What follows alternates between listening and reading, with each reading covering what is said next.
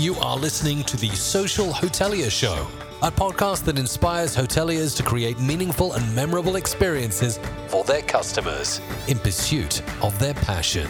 We share our views and experiences relating to hospitality, technological trends, and also relating to humanity. Here is your host, Sam Eric Ruttman. Welcome, Jayant. Hello, Sam Eric. Good afternoon. Good to see you again. Good to see you too. And we haven't talked for a while, and I think you have a lot of interesting things happening here. You've been analyzing what's happening in the industry, and I think that's very exciting. I'm also been trying to keep up, and I have to admit I have a little bit of fatigue hearing the word COVID. I have a little bit of fatigue when somebody talks about new economy. So if there is a way we can, and post-pandemic, I think those are the three words that I get sort of, okay, what else is there going on? But it doesn't matter. I think everybody knows where we are, and definitely it's quite an interesting situation where the area is going to be, the tourism is going to, countries are opening up, and there's opportunity to travel. And what we're going to talk about is, we have several topics, in fact, Jayant. And what are the most important deep tech solutions for travel and tourism, and why they matter for hotels? We will talk first about the tourism updates, and we will finalize about your views on Airbnb as a technological company and as a hospitality brand. So those are the things. Or is there anything else you want to talk about today, or are we pretty much in agreement about the topics? Well, I came across, some very interesting data points, examples and case studies from East Asia, especially how hotels are using technology. Probably, I would like to get into that quickly for about 5-7 minutes, towards the end when we're discussing that topic. And then also provide my personal view of, how the hoteliers should adopt technology and, how they should integrate it. Excellent. That's why we have the viewers glued to the screen to hear your views. So for the viewers now who are watching us live, I'd like to thank everyone who is joining us live on, whether you are on Facebook or LinkedIn. And please put your comments. We'd like to know what you're thinking about our show. And since we have Jayant here online, I think it would be very nice that if you pass on, just any comments you have. And number one, give us a thumbs up if you like these kind of topics. Number two, write in where you are watching from. It would be very important to us that we know that what part of the world you are watching us. It would be very nice to know, so we can say hello to you and bring you into the show also for the moment.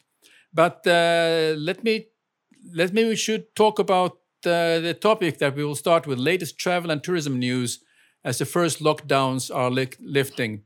So what are the things that you have noticed, and what have you read up on from Bangalore, looking out from Bangalore?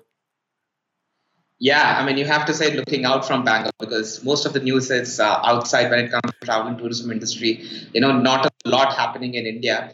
But primarily the news is surrounding airlines, right? We've seen how Cathay Pacific is getting a $5 billion bailout from the Hong Kong government. Garuda is restructuring, its finances to the tune of $1.5 billion. It's not taking a bailout, but it's restructuring. We are already getting, at least I got a list of about 10 airlines around the world. A bunch of them, US airlines actually, which have gone under, including Virgin Australia, Air Mauritius, Avianca, and Ravnair, Flybe, and Compass from USA, right? So a lot happening in the airline sector, clearly. And, and Europe has opened up. The summer is on. So, this is the news that you should throw some light on for me, because I'm a outside in, perspective guy and theoretical news guy when it comes to this. But tell me what's happening with, UK closing down its borders and not letting its tourists to go out into other countries, into Europe, and trying to get them to spend money within the country. Well, I don't want to politicize this discussion, but I can tell you there are a lot of hotels, restaurants, bars, and anyone relying on their livelihood and tourism that are they're not very happy at the moment. And also when you have the different restrictions that is put in place, it just kind of make you think, well, is it worthwhile to travel to those directions? The key thing in Europe is that you need to have a long checklist of before you even leave your home to what are the updated restrictions, and they are changing quite a bit. And every day there's something new coming up, but it's worthwhile to be cautious. And what happens is, as a result of that, is that people are staying in their home country because they know at least what is exactly the reality in traveling in the home country. I can only speak personally for my wife and myself. We are staying in Finland, and Finland is a beautiful country to explore, and that's what we're going to do. And I simply think that a lot of people will choose to take their this year's holidays in their home country, and they kind of kiss goodbye 2020 in that way. But when it comes to 2021, they will be definitely planning. They are in Europe. There are many of the cruise liners who has been traditionally providing cruise in the Mediterranean. Some of them are, in fact, who are based. Let's say there's a small cruise line that has only 2 mega yachts who are normally cruising in the Mediterranean at this time of the year. They are cruising because they're from Norway. They are cruising along the Norwegian coastline. And because the cruises have also some challenges, well, there's a history about not too long ago about how people have been getting viruses and they were then quarantined and so on. So as a result of that, there's sort of a little bit of a worriness. Well, after all, it's my holiday. Should I take it? And another thing is that, well, some people think, well, I had 3 months of holiday here in the spring during the lockdown. So I think what I need is just a sort of a long weekends doing something, and that will be pretty much in my own home country or the neighboring city or in the countryside, particularly here in the Nordics. I think I completely resonate with that sentiment. Just last night, I was speaking to a very good friend from Stockholm, and I call her a perpetual holidayer. I mean, summer or no summer, I see her husband and her 3 kids holidaying all the time, right? So just last night, I was catching up with her, and I was asking her, the summer's in, so where are you off to? And she was like, nowhere. I mean, stuck here. Taking a friend's summer home for about 5 days, and probably we can move there. But this time, not going anywhere. And it's very surprising because, she's not one of those very fearful or anxious ladies, who'd get stuck, and she has wanderlust. I mean, right? So I understand that. Even a very good friend of mine is a travel blogger in India. And I was having a conversation with her the other day, Ami Bhatt, and she said that as travel bloggers, we are actually discouraging travelers, to travel even domestically until the end of this year. I mean, just stay home. They're creating a lot of virtual content, to keep, travelers and tourists enjoying through, internet and YouTube videos. But they're saying, even as travel bloggers, we are discouraging people from traveling. It looks like 2020 can be written off, which could be an opportunity, for hospitality industry and the tourism industry to make some changes, that could be long-term, long-standing, and, come 2021, second half and beyond, could be extremely beneficial. So maybe is that a bridge to our next topic? Why not? I want to add one more thing before that, because of Sure. I talked to a friend of mine who is operating a hotel in Malaysia, a very popular resort, and he told me that they're very slow start, but already next week they are in the 40% occupancies. Considering the situation, it's quite good, but it's 100% domestic travel, so people. Their visitors are all from Malaysia. Okay. Yeah. Interesting. Okay, so here we're going to talk about deep technologies-based solutions for travel and tourism for the current and post bling bling bling era. As I promised not to use this word. You just don't want to use that word. No. I'm getting I'm getting sort of shivers when I hear about it again. Fatigue. I have to grow up, but that's how I feel. I'm sorry. No, and you have all the right to feel that. I mean, it's been more than enough, and just that word is inducing a certain kind of emotions in everybody's minds and hearts these days. So might as well keep it away. To each their own, actually. Good. So, but me as an industry observer and an analyst and a consultant, I'm actually, tracking some very interesting developments, for the travel, tourism, and hospitality industry being developed, from my friends in artificial intelligence and computer vision, and data analytics and digital technology entrepreneurs, right? So, one set of computer vision, artificial AI-based products and solutions that I'm observing are, CCTV camera-based mask identification. Imagine you're in a big, you run a big hotel or a resort, okay? And now it's mandatory for this year and probably next that, guests should wear, while out in the open, guests should wear masks, okay? You cannot all the time, monitor that. But you have your existing cameras, spread across different areas of the resort. Those cameras at the back end could be loaded with a computer vision AI algo and a software, which can identify if people are wearing masks at all the time or not. So, basic facial recognition. So that is happening. Again, computer vision AI-based social distancing. There are algorithms which can calculate if you're 6 feet apart or not, or who is and who isn't. Okay, so some of these things are already ready. They are being implemented in various, outside of hospitality industry. They're being implemented in retail, industry, chains, malls, restaurants. So these are some of the solutions that I'm observing coming in. And, obviously there are personal concierge solutions. There are a number of them. Again, a good friend of mine, founded this company called RevoX. Okay, they do this complete personalized concierge solution, right from self check-in to room key. Room keys, your phone can be your room key unto itself. Accessing menus. Your lights and your electronic appliances within the room, your curtains, everything can be remotely done. Your spas and gyms,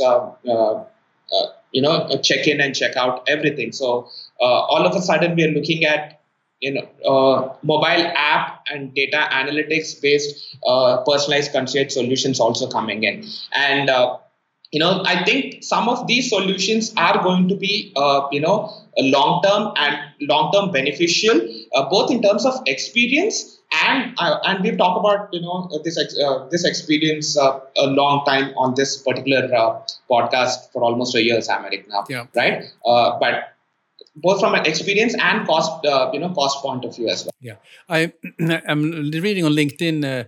And if Rupert Paschel is watching this, just a shout out to Rupert, who is a hotel owner in Florida in the United States, and he's very active on LinkedIn. And he talks about the keyless access to hotel rooms, and I think it really directs to the discussion we have had already for some time ago, but now it's really popping up on the radar for hoteliers. And what you rightly say about those very much.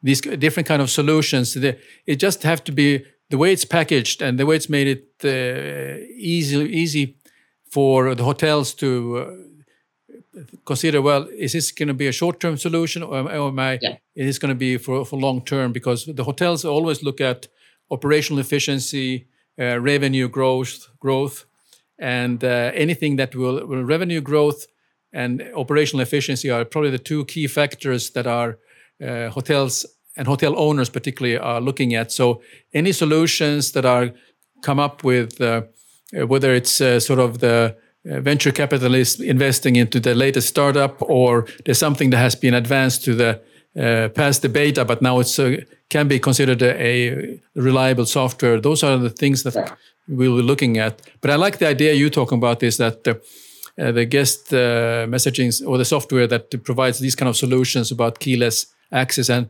because the app itself will hold quite a bit of data for you, isn't it? Exactly. The app itself holds quite a bit of data. The hotel owners can get the preferences about, a complete demographic and psychographic profiling of the guest. Okay, and I'm going to talk about that a little later. But my suggestion as an industry advisor to the hotel owners and resort owners is this: when you're making decisions on implementing some of these technology-based solutions and softwares, is that ensure that the software that you're implementing and the value and the offering that it provides is long-term in nature. Okay, it doesn't make sense to implement something for short-term. And second, that it's very flexible in terms of integration with future other softwares, right? I mean, the biggest problem that hotels face today is most of their HMS softwares, the hotel management softwares, are legacy, and they don't integrate with some of the new cutting edge solutions. That is, I guess, one of the biggest issues. And most of the hotel owners, they're not in the technology business. I mean, they want something very fast, and technology solutions are something that they need plug and play, right? Like electricity. They don't need a learning curve. They shouldn't be given a learning curve. And the third thing I would say is the costing of it, right? Some of these solutions, I would actually strongly recommend partner with players who offer very flexible revenue share, arrangements instead of, upfront payment or capex payment, right? Because, times are tough for everyone. I mean, and especially for an OPEX-heavy business like hotels and resorts, you shouldn't be involving, no matter how much you need that technology solution, you shouldn't be spending a big chunk of money upfront in implementing it. If you have a partner whose business model or monetization model, who's going to be willing to be a long-term partner with you, right? That makes a lot of sense. So some of the business model, ideas and flexibility should also be considered while making this decision. Yeah, that's right. Yeah, I like that. I mean, I just looked at the product called Lifehouse, which is tech-first hotel experience, and that they say that the hotel that invests in tech, it will provide higher revenues, better guest reviews, and higher star rating, because these are the things that are coming up. But also there are companies now that are doing white labeling, so they're producing the different solutions, and then this will be branded according to the hotel or the hospitality company that they are providing that service. So I think this is one of the key things. So you don't always know who is behind it, and it's a thing it's a selling point. For example, this company, that hotel that I talked about in Malaysia, they have a wonderful iPhone app, and I'm not getting sponsored by them, but I have to still tell you, the Datai Langkawi. So if the team from Datai Langkawi is watching this show, just best regards from Jayant and me. Look after us if we come and visit you one of these days. They have an iPhone app, and I think if you key in the Datai or something like that, you will find them. And it was one of the best and smoothest apps I have seen produced by a individual hotel. I was quite impressed. So it shows that there's a lot of opportunities there, but hoteliers have to be a little bit more bold and not think only about this is rubbish. My role is to be the gracious host when the people come to the hotel. You have to be a gracious host way before they're coming to the hotel. Right.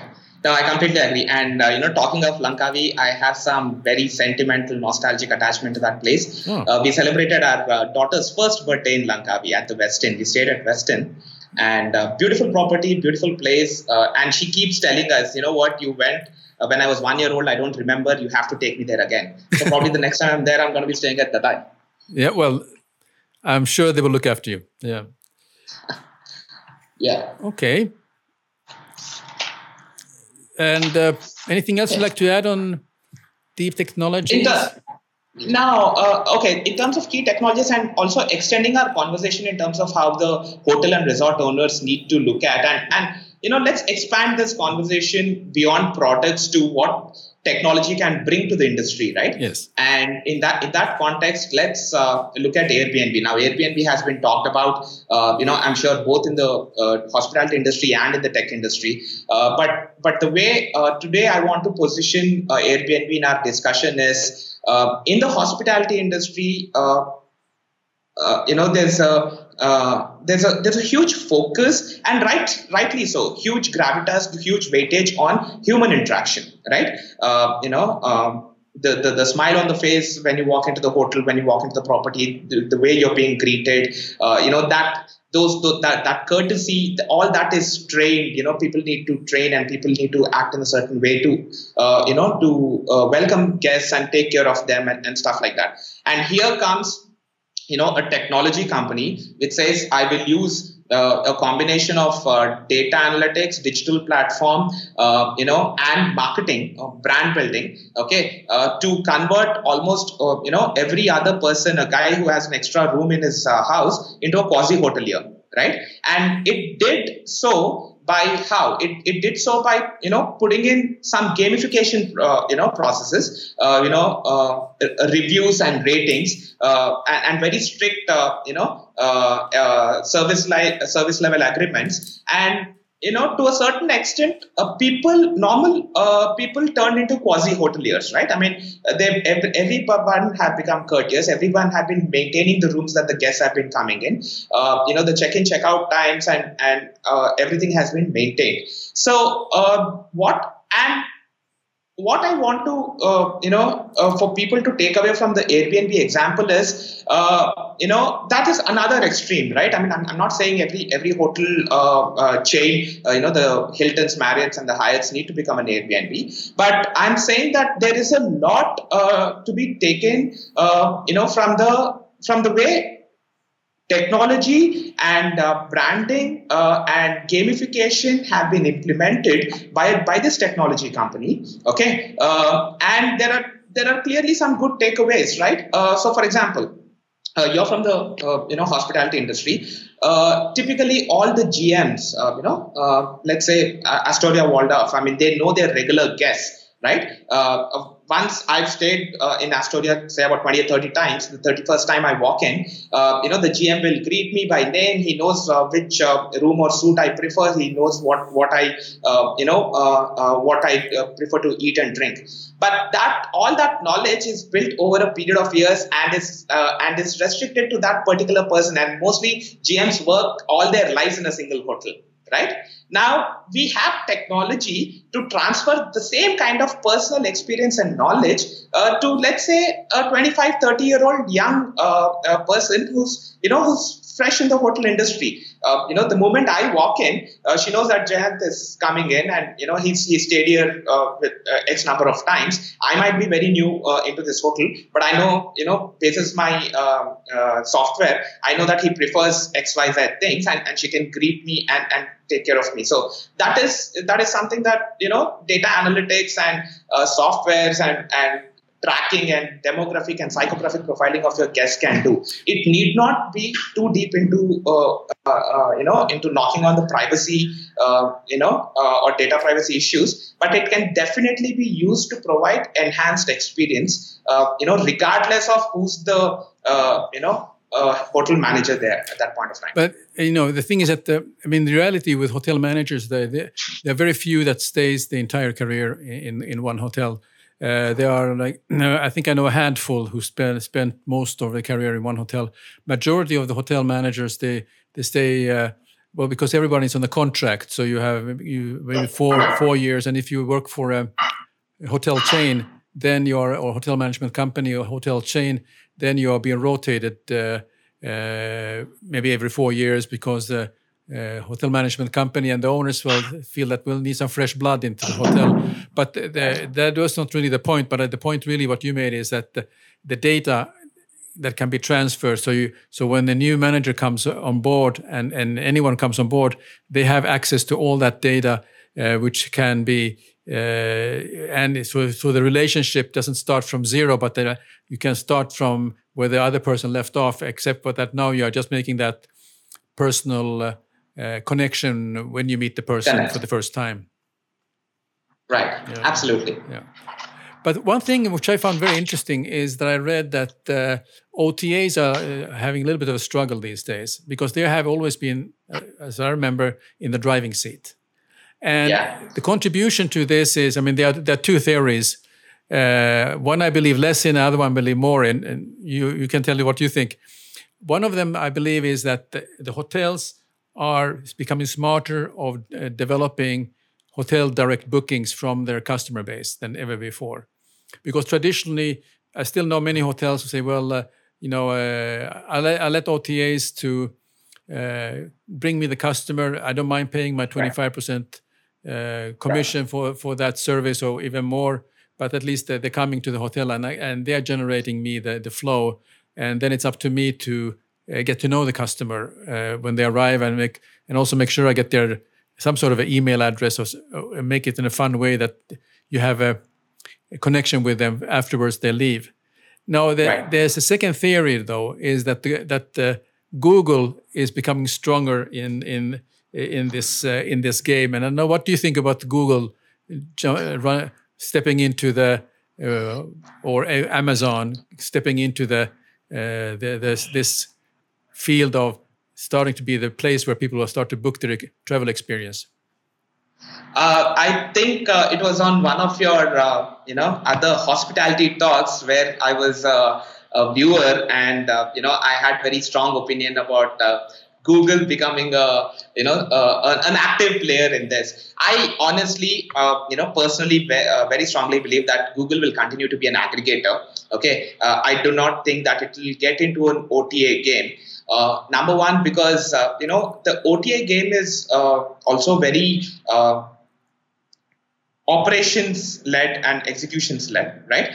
You need to forge partnerships with different hotels in different countries, and Google's DNA is not that. And Google is an out-and-out software and data company, and it looks at 10x and 100x moonshot growths, right?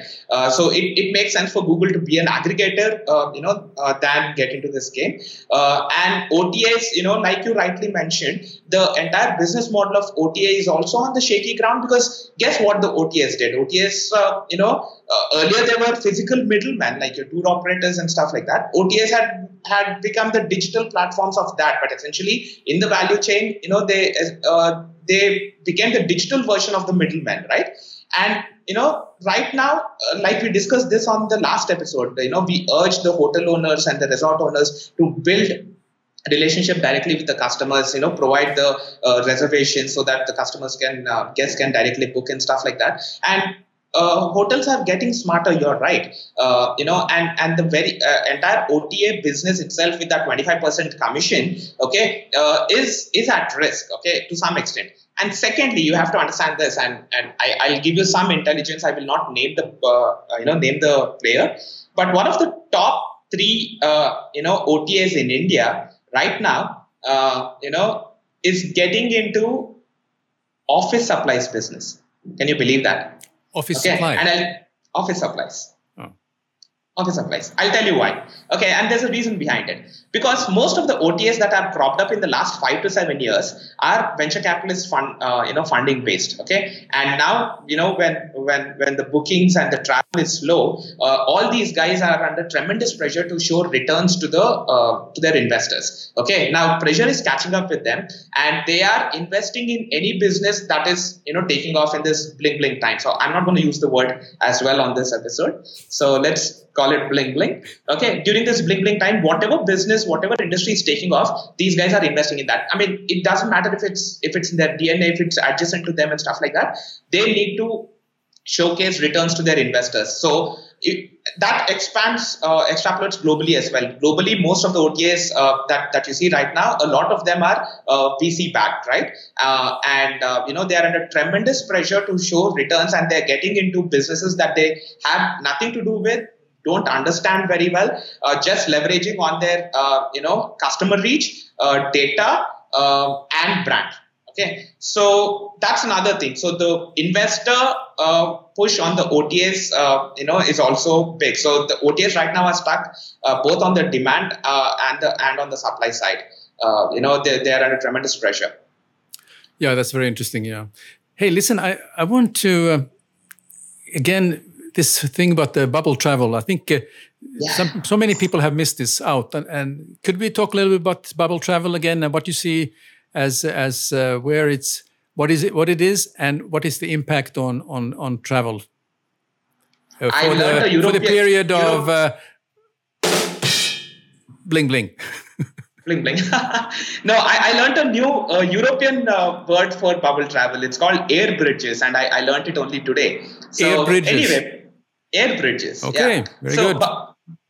Bubble travel, like what we discussed and what is being now becoming extremely popular in the travel industry is that, the world is being demarcated into 6 or 8 regions. Earlier, if you look at even 2019 numbers, right, our Chinese were the highest number of travelers. Chinese made 150 million international trips outside their country, followed by Americans at 85 million. That was the second highest. Okay, then followed by I think Britishers or French at about 71 million. But anyway, Chinese were the most international travelers last year.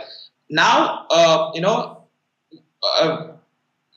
I'll give you an example of China itself. Chinese are not traveling to Europe, US, North America as much, or they don't plan to. They plan to travel domestically and to Southeast Asia, to Thailand, Philippines, Indonesia, Malaysia and Singapore, right? And we are looking at East Asia plus Southeast Asia as one region where, people, international travelers are going to travel. Again, if you look at India, South Asia and Middle East, and to some extent Southeast Asia is one other region. Okay, Europe, the entire Europe, EU region is going to be one region where people will be traveling within that region. Similarly, North America and stuff like that. So we are seeing, about 6 to 8 regions that are coming up, that where international travelers are going to be traveling for the next couple of years, and these are sort of bubbles, right? And that's the origin of the word bubble travel, because people want to travel as well, and they don't want to take long flights. They don't want to take 8-10 hour or flights or even hops, right? I mean, if me from Bangalore, India, have to travel to US, I definitely have to hop somewhere in Europe, either in London or France or Amsterdam, okay, or in Middle East. And people don't want to do that. And secondly, they want only 4 to 5 hour flights. They want to travel internationally, but they want to finish off in a single hop 4 to 5 hours flight, right? And hence these regions are coming up, and there are going to be bubbles. So you're going to be seeing a lot of travelers. Earlier, Chinese used to travel a lot in Europe and America, and all over the place. Now you see them restricted to East Asia and Southeast Asia. Indians in South Asia, Southeast Asia, and Middle East, right? So these are the bubbles that are coming up, and we are looking at this bubble travel going to be a phenomenon for the next couple of years until the bling bling goes off completely. Every time you say bling bling, I'm doing a horn here. Train horn. Okay. Okay. And air bridges. So what I learned is now that European summer is on and Europe is sort of opening up for tourists, every country is apparently forming a complete immigration bridge depending on the pandemic infection rate in that particular country and stuff like that. And like you mentioned at the beginning of the conversation, right? People in Europe have a huge long list of questions and checks that they need to make. So they're trying to optimize that. So UK with certain countries, similarly France, Italy, Spain with certain countries are forming these bridges. So think of them as bridges where the travel is going to be enabled and optimized, and the experience is going to be made as close to pre-bling times as possible. Very good. Jayant, this has been a very good session. Again, as always, to catch up with you about what you have learned, and then also give my 5 cents worth of input also. It's always a pleasure. Yeah, I have a quick 5-minute case study if you're up for it. Please, when it comes to deep technologies, right? Yeah. So, we always have been talking about implementation of deep technologies in the hotel industry, and even in the past when we spoke on this particular podcast, we talked about examples of Japanese hotels and Chinese hotels and Korean hotels, and Korea very well and that market very well. You would agree, right? So with this bling bling coming in, what we are seeing is, especially in China, robotic waiters and contactless is the key word, right? I mean, so robotic waiters, driverless disinfection and sanitation, and unmanned smart hotels are coming up, right? So I just came across a very interesting case study. Okay, in this unmanned, typically across China, the smart hotels, charge anywhere between $140 to $420 per night. Okay, they are end-to-end, unmanned, wherein you make a booking through your mobile app, and like we talked about, personalized concierge solutions. Everything is on the mobile app. Their staff to guest ratio is 0.5 to 1, whereas in a conventional hotel, that ratio is 2:1, apparently. So these smart hotels are reducing that. So there's this, group of hotels called Leiju in China, which started its first smart hotel in Chengdu, in a city called Chengdu in October 2017. Since then, they have 9 hotels in 9 different cities. Okay, they cater to the middle segment, right? People who their rooms are $35 to $70 a night, middle to low middle segment. But here's a very interesting thing. In the last 2.5 years, they've already catered to about 670,000 guests. Okay, and typically conventional hotels need about 80 to 120 rooms to be profitable. What these guys are saying is they're actually being profitable with 20 rooms. So smaller real estate, 20. smaller lobbies, 20. Oh. Okay, 20 rooms. They have, greater than 90% fill rate with 85%, return guests. Okay, and this is what is interesting. They implement artificial intelligence and IoT very effectively, IoT-based solutions. So, for example, the moment a guest checks out of the room, within 5 minutes, the electricity and water is cut off for that room, all electronically. All using AI and IoT. So these are the smart hotels. In fact, the founder himself is a big data and Internet of Things expert. Okay, and even in January, on Jan 10th, bang in the middle of the pandemic, in China, a Chinese a hotel technology company called Jeju raised about $35 million in Series A, right? To provide the same set of to enable hotels with converting them into smart hotels. So, and one other thing that they're doing, which I also see, a good friend of mine who runs a big big lounge bar here in Bangalore, is that they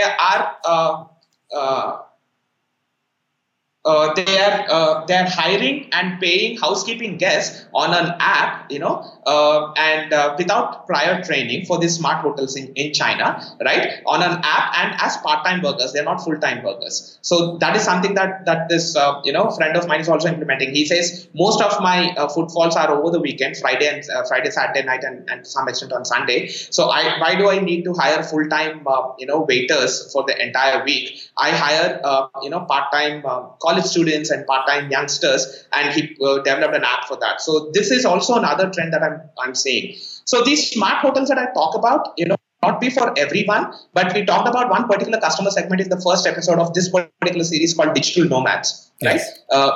Now people working from anywhere. I mean, work from home has extended to work from anywhere. So all these youngsters would love to, move to different cities, stay in for 2-3 weeks, and explore the place and also work during the day. So some of these smart hotels would be catering to the tech savvy, efficient digital nomads of guests who are of that sort. So this is one particular trend that's coming up.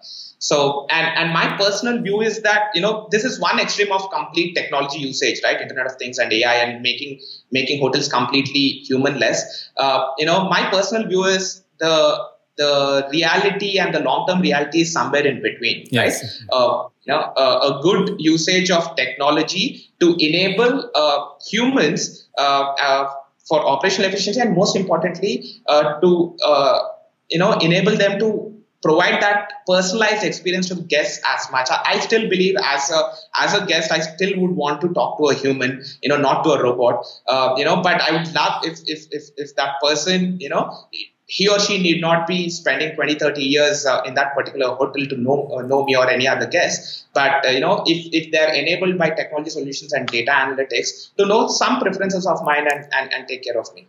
Yeah, so the middle ground is always the best. Yeah, absolutely. Oh, very good. Thank you very much for those information.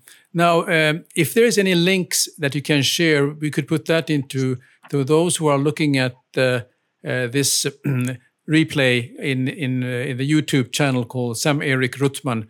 In the link in the comments, I will add some links that Jayant shared with me. So if you're interested to know a little bit more about some of the topics that was touched, and there's an article behind that can be viewed by anyone, then we will put it in. But otherwise, keep on watching and subscribe to the Sam Erik Ruttman, the Social Hotelier YouTube channel. And also, if you don't want to watch our beautiful personalities on a screen, you can listen to us on a podcast. And that podcast is the Social Hotelier podcast. It will be featured in the majority of the iPod channels that are available, whether it's iTunes or Google or whatnot. So please look out for that. Jayant, this has been a great session again with you, and we will schedule another one sooner than later to give our loyal audience and for all of you who are viewing us some more updates on the hotel tech side. And so thank you very much again, Jayant. Or is there anything, final words you'd like to share? Just rock on, have fun. It's summer already.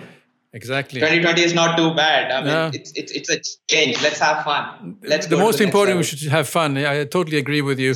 In Helsinki, we are expecting a heat wave. For us, it's 25 degrees plus. Doesn't sound like much to you, but believe me, when you're up here in the northern hemisphere, 25 is like 45 for you.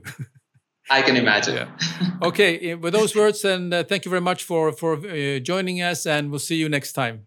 Thanks for joining us this week on the Social Hotelier Show. Make sure to visit our website, b8bhospitality.com, where you can subscribe to the show in iTunes or Spotify, so you'll never miss a show. While you're at it, if you found value in this show, we appreciate a rating on iTunes, or if you simply tell a friend about the show, that would help us too. Be sure to tune in for our next episode.